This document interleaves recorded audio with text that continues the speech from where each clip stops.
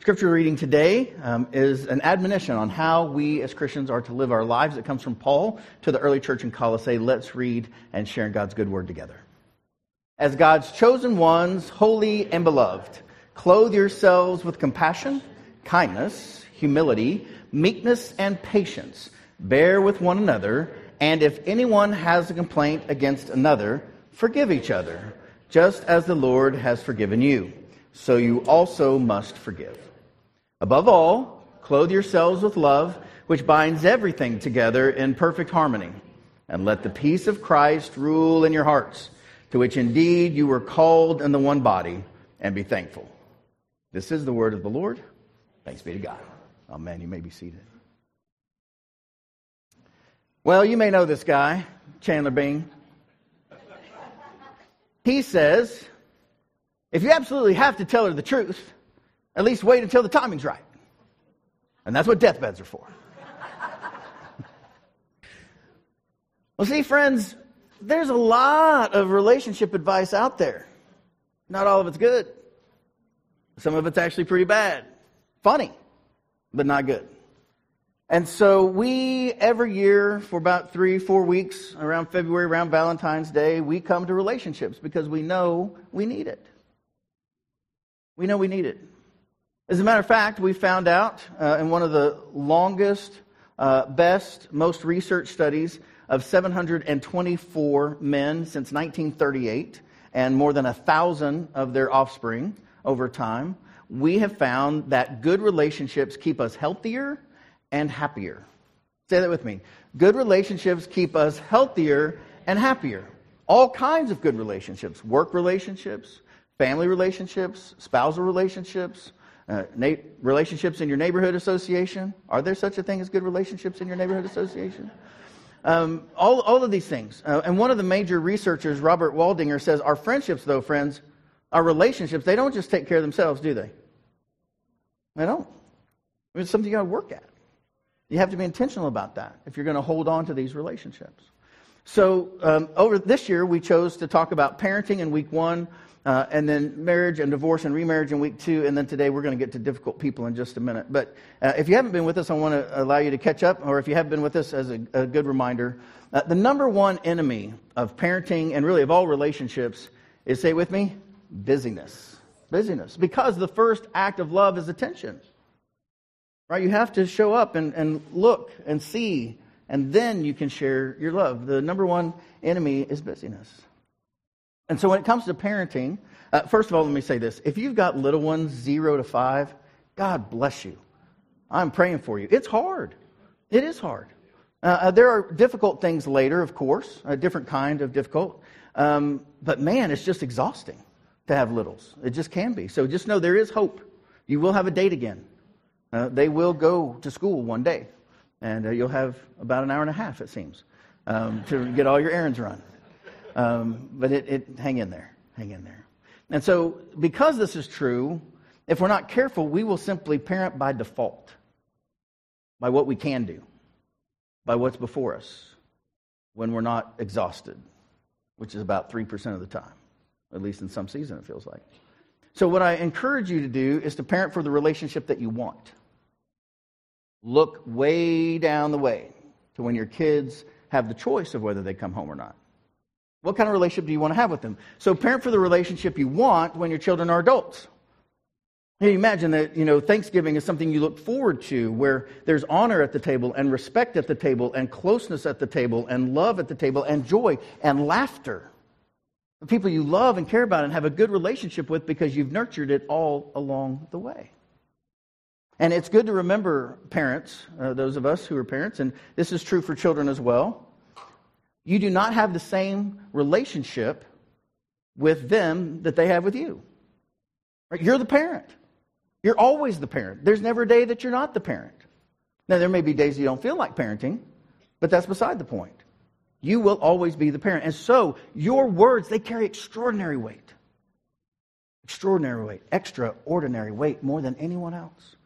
When you say, I love you, it means more. When you say, I'm proud of you, it means more. When you say, I'm disappointed, it hurts more. Right? So every word that you speak, and so really for many of us, we just need to speak less. Certainly until we kind of get our wits about us, right? We certainly don't want to speak to our kids in anger. Right? Sometimes we need to raise our voice, but that's about danger, about get out of the street. And you have to do that sometimes, but not in anger. Because they need a parent. They need parents. We all do. And so as our kids get older, and we have to make some changes. And that is that relationships, ones that last, they thrive on not on correction. They don't thrive on correction. They thrive on what? Connection. Right? So that when your child has something that they feel shame or guilt about, they'll actually come to you. And you can help them. Because if they don't come to you, you can't help them. Because you won't even know they're hurting. But that is built from the very beginning. And so if all this is just way too much, and you don't want to go back or look that up or read lots of books, just remember, be a dog. That's it, really. For the time they're little up into their teenage years, just be a dog. Just love them. Can't wait till they get home. Give them love. If there's danger around, woof. Big bark. But then again, love them. But then there's going to be a day when your 7th, 8th grader, 9th grader, 10th grader, they come home, they're going to be a cat. And you'll never even see it coming. They're just going to come home a cat. And you cannot be a dog when your kids are cats. They don't like each other. Right? You got to change into a coaching role. And so that was week 1. Week 2, Pastor Robert did an amazing job talking about marriage and divorce and remarriage. And he gave us a new lens through which to look at this. And what I really appreciate about Robert was, 1, his openness, but 2, that he just honed in on something that's so important. That really, from the time of David even, God, and you know this, God looks at our hearts. That's what he looks at. He's looking at our hearts. And so in the conversation around divorce and marriage and remarriage, Jesus continues that theme of what his Father wants, and that is a good heart, kindness, love. And so Matthew describes a very difficult scene like this. Some Pharisees, religious so-and-sos, came to him, and to test him, they asked, is it, what's that word? Lawful, right? They were considered about the law because they wanted to be in control, and if they controlled the law, they could control you. So is it lawful for a man to divorce his wife for any cause? There are 2 different schools of thought about that. He answered, have you not read that the one who made them at the beginning made them male and female, and said, for this reason a man shall leave his father and his mother, be joined to his wife, and the 2 shall become one flesh. So they're no longer 2, but one flesh. Therefore, what God has joined together, let no one separate. You hear that at weddings all the time, and it's important. Because it's difficult when you have that tearing. And it hurts God's heart because it hurts you. And they said to him, though, why then did Moses command us to give a certificate of dismissal and to divorce her? Oh. See, they're not letting him off the hook. He's trying to be kind. He's trying to tell them it's about their heart. But no, they're like, well, if that's the case, well, what about Moses, huh? Or you see this back and forth. This is what they're doing to him. And Jesus says, it was because you were so hard-hearted. Just looks him right now. He's like, look, you know what's going on. I know what's going on. You're just being hard-hearted. That Moses allowed you to divorce your wives. Why? Because it's better for your wife to get away from you. But from the beginning, it was not so. This really, I learned a very difficult teaching from Dallas Willard on this a number of years ago. I had not thought about it before. But he said, there are relationships, particularly abusive ones, where the wife needs to get away and the husband won't allow it. He said, that's a real thing. And so, does Jesus want some people to be divorced? Absolutely, if it means you stay alive. If it means you get out from underneath that. Absolutely. Hear me, friends. There are times that marriages don't last. And Jesus owns that right up front. He says Jesus recognizes that not all marriages last. They don't. There are some people who are going to hurt each other less apart than they do together. And that's just the reality of life. And Jesus knew that. And Jesus shows us that God is a God of second chances. Amen? And he refuses to be trapped by hard hearts. He's like, no, we're not going there. You're not wrapping me up in the law, because you're being so mean. We're not doing that. And some of you have been remarried, and it's awesome. And it's great, because we have a God of second chances. Amen? It's wonderful. And so here's the difference. While religious leaders, Pharisees, Sadducees, even religious leaders today, they want to debate what's legal. Right? You hear that in the news all the time. Religious folks trying to tell you what is or isn't legal. And Jesus describes what's, say it with me, loving. See the difference? People who want power and control want to talk about what's legal. People who love well describe what's loving. What's your next step? What's the most loving thing you can do? And so today we're going to talk about difficult people. And here's a news flash. Everybody's got difficult people. And even worse, you are that difficult person for someone. We all are. We own that. I'm somebody's difficult person. She sits right here. So it happens to all of us. But when we're talking about difficult people, what I want to say is that we're not talking about annoying people. Right? There are people that are annoying. Okay, you just move on. You don't have to be offended. You can choose to be unoffendable. Right? You can be like, no, just let it go. People are going to say stupid stuff. They are. People are going to have bad days. That's not what we're talking about. There are also difficult people, and we do need to figure out what to do with them. And then there are dangerous people that I have already referenced. But here's the thing. If you are in a relationship or you know someone who's in a relationship where it's dangerous, call 911 and get the people who are trained in domestics to get there and keep you safe. Because you can't work on a relationship if you're dead. Right? So let's just put this over here. There are dangerous relationships. You have to get out of them. And if you are in one, you know someone is, don't invite them to your house. Call the police. Because all kinds of bad stuff happens when people get mixed up in domestic cases. So I'm just set that aside. But you got to know that. Super important. So it's not imperfect behavior. It's not the same as toxic behavior or being difficult. I mean, yeah, everybody's imperfect. Okay. And there's dangers. We're not dealing with either of those really. What God says, though, in His Word, in the wisdom of Proverbs, He says, those with good sense are slow to anger. Slow to anger. It's to their glory to overlook an offense. Absolutely. It's good for your life, good for your soul. Lowers your blood pressure, keeps you from having ulcers. Just let it go. Move on with your life, because we don't have other control. That'll be a theme that you hear around here a lot. You just don't have other control. Few of us have self-control, right? And so if you can't control yourself, what makes you think you can control somebody else? But here's what I find most of the time. When somebody's really upset, they come to me and they're needing some help with something, and they're really, really, really upset with someone, what they're usually telling me, not always, but usually what they're telling me is that they're trying to get something from that person that they don't have to give. Now think about that. There are people that have really, they're really upset that this coworker didn't, care for them in this moment. They're not supposed to. You don't have a work wife. You don't have a work husband. You have work and you have a husband. You have work and you have a wife. You don't have a work wife. And if you do, that's a problem. It's called an emotional affair. Call it what it is. You can be really careful with that, friends. People just get blown up all the time about this stuff. You can't expect your work to give you what only your family can provide. And you can't expect your family to provide you everything that your work does. And. You get this? There's all kinds of relationships you have, but most of us want all of it from one person. It doesn't exist. There's only one Jesus. You're not Him, and neither is your spouse, and neither are your kids. You got to own, yes, this is an appropriate expectation from this person, and this is not. And that's so important because healthy people attract healthy people.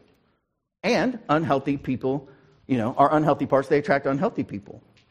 And this is how it works. Because we don't attract what we want, we attract who we are. That's the way that works. And so if you want to attract something different in your life, you have to change who you are to receive that. If you want more love in your life, be more loving in your life. If you want people to like you, like other people. By the way, that is the number one indicator of whether people like you. You like them. If someone thinks you like them, they like you. If they think you don't like them, they don't like you. By the way, I like all of you. I like you all. Right? And so this next thing, I don't know who said it, but it has stuck with me for weeks now. I want to share it with you because it's true. And you can work on this for a long time. I'm still working on it. It goes like this. Your perception of me is a reflection of you. And my reaction to you is an awareness of me. Will you say that with me? Your perception of me is a reflection of you, and my reaction to you is an awareness of me. So here's the thing. None of you see me clearly. All of you see me through the lens through which you were grown up. Which, by the way, as a preacher, is a very dangerous thing. Because I can say one thing and get 500 different expectations from that. Because you all have a lens. You can't see me as me. Only God can do that. You can only see me as you know to see me. And my response, my reaction to you is simply an awareness of me, that that's what's going on. And so if I don't own that you only have your limited lens to see me, then I can get all offended. I can be all upset. Oh, well, I can't believe they said that. Well, sure you can. Because everybody's flawed. Everybody makes mistakes. Right? And so the more aware we are of ourselves, we can respond better in love. We can respond better in kindness. And this is so important, friends, because if you don't, you can lose your whole life devising plans on how to, take care of or manage or deal with a difficult person. Hasn't this happened to you? Somebody says something, at work or at a ball game or something, and it just goes all over you. You're like, I can't believe they said that. Can you believe they said that? That was so rude. And then you spend like the next 3 days devising the most perfect response by email, by text, in person. And at every time you win the argument, you're so smart, people applaud. Yeah, you. It's what we do in our minds. But if you're not careful, you'll just keep running with that. Right? But it doesn't change anything. It doesn't change anything. Other than that person has not thought another thing about it. They said a 30-second phrase, and they went on with their life, and you lost your next 3 days with it. Right? That's ridiculous. Why would you do that to yourself? Now, it's also true that there are people who are controlling. There are people who, do some pretty bad stuff. And so let me say this also really clearly. God never wants anyone to be oppressed by another person. Read that with me. God never wants anyone to be oppressed by another person. You see this at the Exodus event, right? His people were slaves. He hears their cry. He pulls them up. And God always sides with the oppressed. Always. Always. And this is great news. If you're struggling, if you're in a hard relationship, God is with you. God is with you. God is with you. Now, the part that's not there, that you can ferret out, is also, and if you're an oppressor, you better change that. Because God is not about that. The psalmist writes it like this.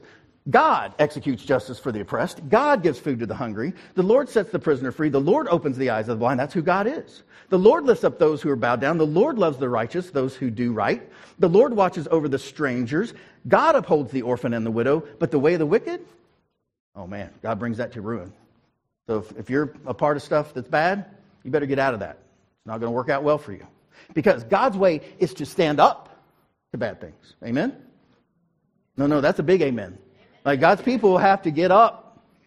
We got a lot of bad stuff going on, and we're like, oh, yeah, that's bad. No, you got to get up. You got to stand up against bad stuff. You do.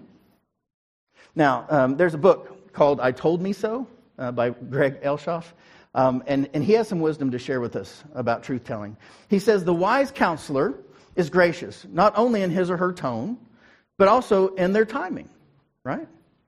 Not all truths are for right now. They're just not. I was like, really? It's not? Think of it like this. You've got an employee that's off page, and you've been working on this. Maybe you've had 3 or 4 meetings about it, and you know you have to make that call, you have to write that email, you have to do this thing. You have to let them know that they're going to be let go because of whatever, or right? Everybody has these difficult conversations. So finally, it's about to be the weekend. You don't want to blow it up with your family. You want to actually be present. And so you're like, I got to get this call made, before the end of the week. I just got to do it. You make the phone call. You say, hey, Bob, how's it going? I need to talk to you. And Bob says, really, I'm really struggling because my wife was just taken to the hospital in an ambulance. Do you tell Bob? No. That's not the loving thing to do. It's terrible time. You're not even a good human at that point. Right? Of course you don't do that. That truth will wait. It just has to wait. Right? So Dr. Henry Cloud and John Townsend, they work together often. I recommend their work to you. It's really good stuff. And Henry Cloud says this, one of the most spiritual things that anyone can do is to combat toxicity by avoiding it. You can do that sometimes, or by confronting it. Both of those can be wise moves. And so the Bible often warns us to simply avoid toxic people. People we know that we're worse when we're with them. So you have to limit your time with them, or it can get all over you, and it can mess up, a week or 2 of your life instead of a few hours of your life. So again, in the wisdom of the Bible in Psalms, it says, perverseness of heart shall be far from me. Read this with me. I will know nothing of evil. Right? You got to stay away from it. One who secretly slanders a neighbor I will destroy, God says. A haughty look and an arrogant heart I will not tolerate. I will look with favor on the faithful in the land so that they may live with me. Whoever walks in the way that is blameless shall minister to me. And then this next part, pay attention. No one who practices deceit shall remain in my house. Say that with me. No one who practices deceit shall remain in my house. No one who utters lies shall continue in my presence. Why? Because you can't do anything with it. Truth sets you free. And if you never get to the truth, you got nothing. You can only work on the truth. And so if the truth keeps moving on you, you better get out of the house. And you can't do that.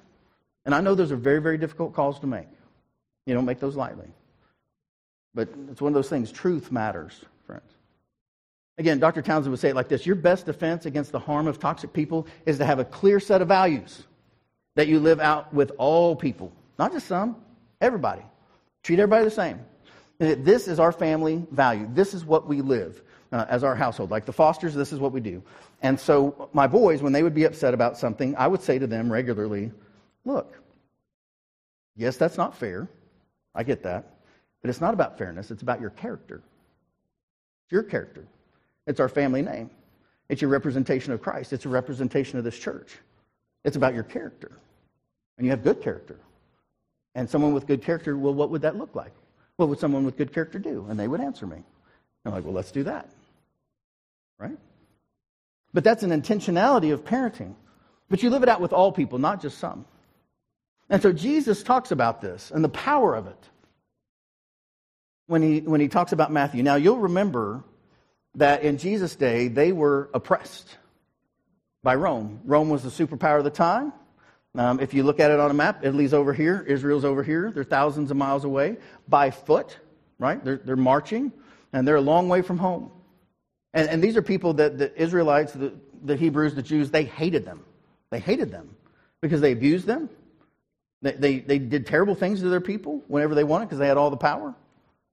And they taxed them mercilessly for them to be there. It was terrible.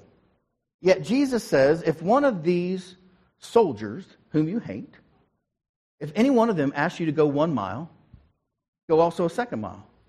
Because the law of the land was that a Roman soldier, they're worn out because they're walking everywhere they go.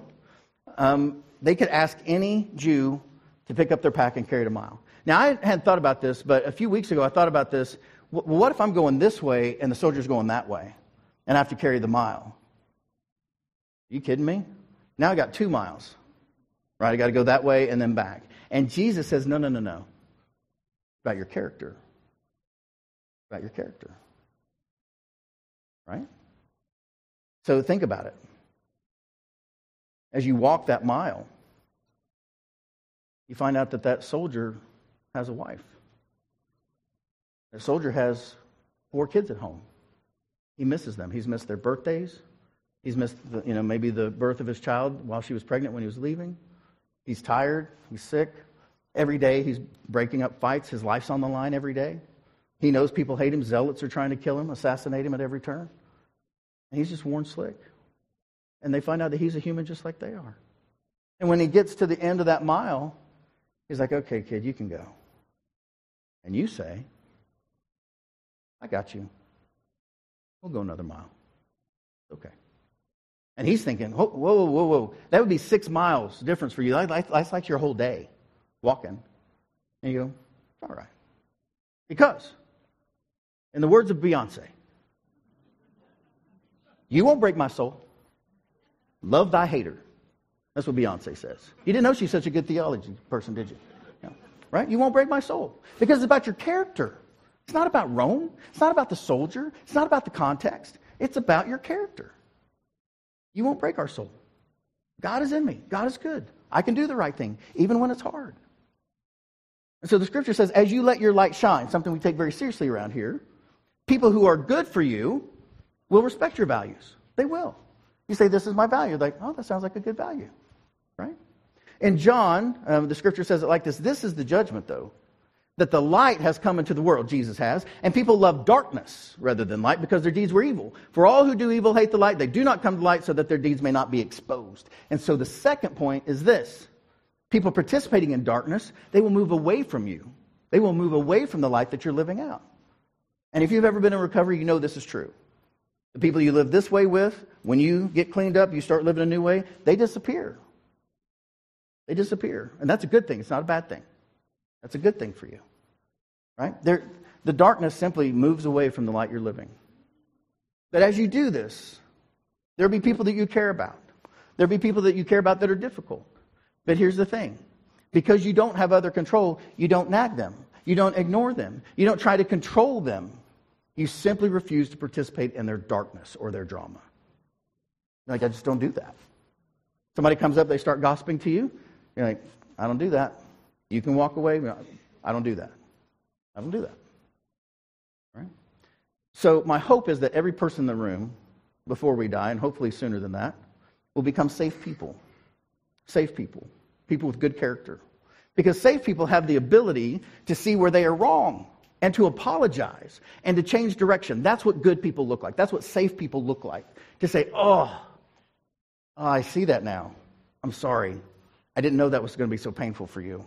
I get it. I misstepped. I'm sorry. And it won't happen again. It won't happen again. You're right. That was wrong. It won't happen again. I've changed my direction. That's what safe people do. Those are the kind of people you want to be around. Those are the people you need in your life. Because if a person fails to take ownership for destructive behavior, they will repeat it. If they don't know it, they'll repeat it. If they can't own it, they don't know it. And if they don't know it, they can't fix it. Because you can't fix what you don't know. Right? So the thing is, if you're in a relationship where they can never apologize, they can never own their destructive behavior, it's just going to keep going. And all you're hoping so is not going to change that. So it's really important that you understand what safe people look like. I was invited and blessed and had the privilege of going to a 12-step meeting this week with a friend of mine. I was invited in to get their 60-day chip. I was very proud of them. It was a big day. And they read the big book by Bill W., and then there's a secondary book that they read that helps them, it would really help all of us, kind of look at what life really is like.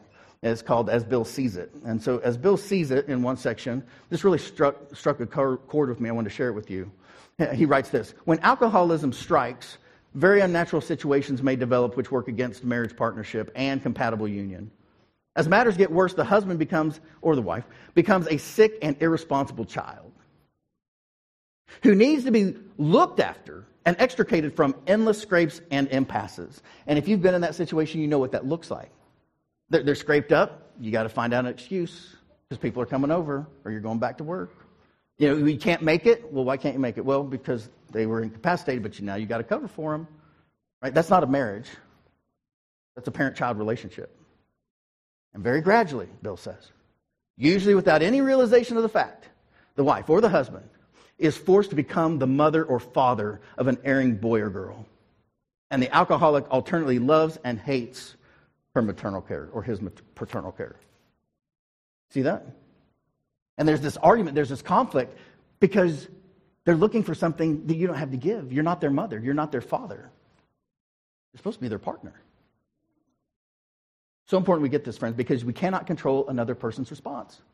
God doesn't even do that. God allows you choice to love him or not to love him, to be about him or not be about him. If God doesn't control other people, we certainly don't have the power to control other people. So Paul writes to the early church, he says, I therefore, the prisoner of the Lord, beg you to lead a life worthy of the calling to which you've been called, all of us, with all humility and gentleness, patience, bearing with one another in love, making every effort to maintain the unity of the Spirit and the bond of, what's the word? Peace. That's what you're looking for, the person of peace. But speaking truth in love, right, we're back to truth, we must grow up. Really. You've got to grow up. In every way, into Jesus, who is the head, into Christ. Now, Brene Brown, who studies sociology and human behavior, there's a thing that I want to do that she tells me I can't do, that many of you as Christians want to do that we can't do, and that is we want to assume the best of everyone. You've heard that. You've even heard that lifted up as a value. Not exactly right. It's close, but it's not right. She says we can't assume the best about others when they're taking advantage of us or not respecting what's important to us. that's not going to get better. We got to understand this. If they don't respect you, if they're taking advantage of you, it makes no sense for you to expect that just to turn around on its own. That doesn't happen. Right? So you can still love them, but you're not being fooled by it. You're not being hurt over and over and over and over again by it because you have unrealistic expectations of them giving you something they don't know how to give you. So Paul writes, putting away all falsehood, let all of us speak what? The truth to our neighbors. For we're members of one another. Be angry. We're going to be angry at times, yes, but don't sin. So anger is not a sin, right? Anger simply lets us know something's wrong. So when we get angry, don't sin. Don't do anything to hurt others. And do not let the sun go down on your anger. Why? Because it's bad for you. Keeps you up all night. Raises your blood pressure. Gives you ulcers. Don't do that. You don't want to lose your life. And Paul says, if we know what this looks like, it looks like this. Don't let any evil come out of your mouth. Not one word. But only what's useful for building up, as there's need, so that your words may give grace to those who hear. Grace. Put away from you all bitterness and wrath and malice and anger. And be kind to one another, tenderhearted, forgiving one another, as God in Christ has forgiven you. We forgive to look like Christ. So we can love them without being foolish, because love in the Bible, it's not a feeling. It's doing what's best for the person. Love is simply choosing to do the next right thing for the person. My friend Jean Marie says it like this. She says, if you worship your feelings as gods, you'll find out soon enough that they're nothing more than petty tyrants. Instead, allow them to be fuel for your vision, and they will serve rather than enslave you. Feelings, you need them? Sure. Can they be good? Yeah, but you cannot let them be your God. It'll wreck your life. So when we come to these difficult people, we have two natural reactions. I have them, you have them. And the first is to repay evil for evil, isn't it? You know this. You're on a traveling trip. The kids are in the back. Boom. Kid hits the other one. The other one goes boom, back. That's just what you do. It's like natural, right? Fight or flight. So that's the thing. Repay evil for evil. Don't do that. It doesn't work. The second is to do nothing, which will allow them to continue to wreak havoc in your life. That also doesn't work, right? This is fight and that's flight. But they don't work. So Jesus gives us a third option. He does. He gives us a third option. And I want you to read it with me, because this is something that will save your life. Give your life back to you. Jesus says this, but I say to you that listen, read it with me, love your enemies, do good to those who hate you, bless those who curse you, and pray for those who abuse you. That's it. That's the third way. I love the way Andy Stanley can take a huge topic and just boil it down to a phrase. He says, friends, just because someone considers you their enemy doesn't mean you have to return the favor. Right? You're not required to return the favor. You're not. It's because it's about your character. See, Jesus doesn't want you to do something to them. He wants you to do something for them, as he's done something for you and for me and for the world. He says, love your enemies. Do good and lend to them even. Expect nothing in return. Your reward will be great, and you will be children of the Most High. For God is kind to the ungrateful and the wicked. Be merciful just as your Father is merciful. And of course, the thought is, if God is kind to the ungrateful and wicked, so should we, because we're God's children. And this is why it's so important, because it's for your own good. Because doing good to those who don't do good to you, is what frees us. It's what frees you. Because it's about your character. Otherwise, people blow up your life all the time. So this very well may be my very favorite poem by Mother Teresa. And I'm going to read the parts in white. I hope you'll read the parts in gold with me.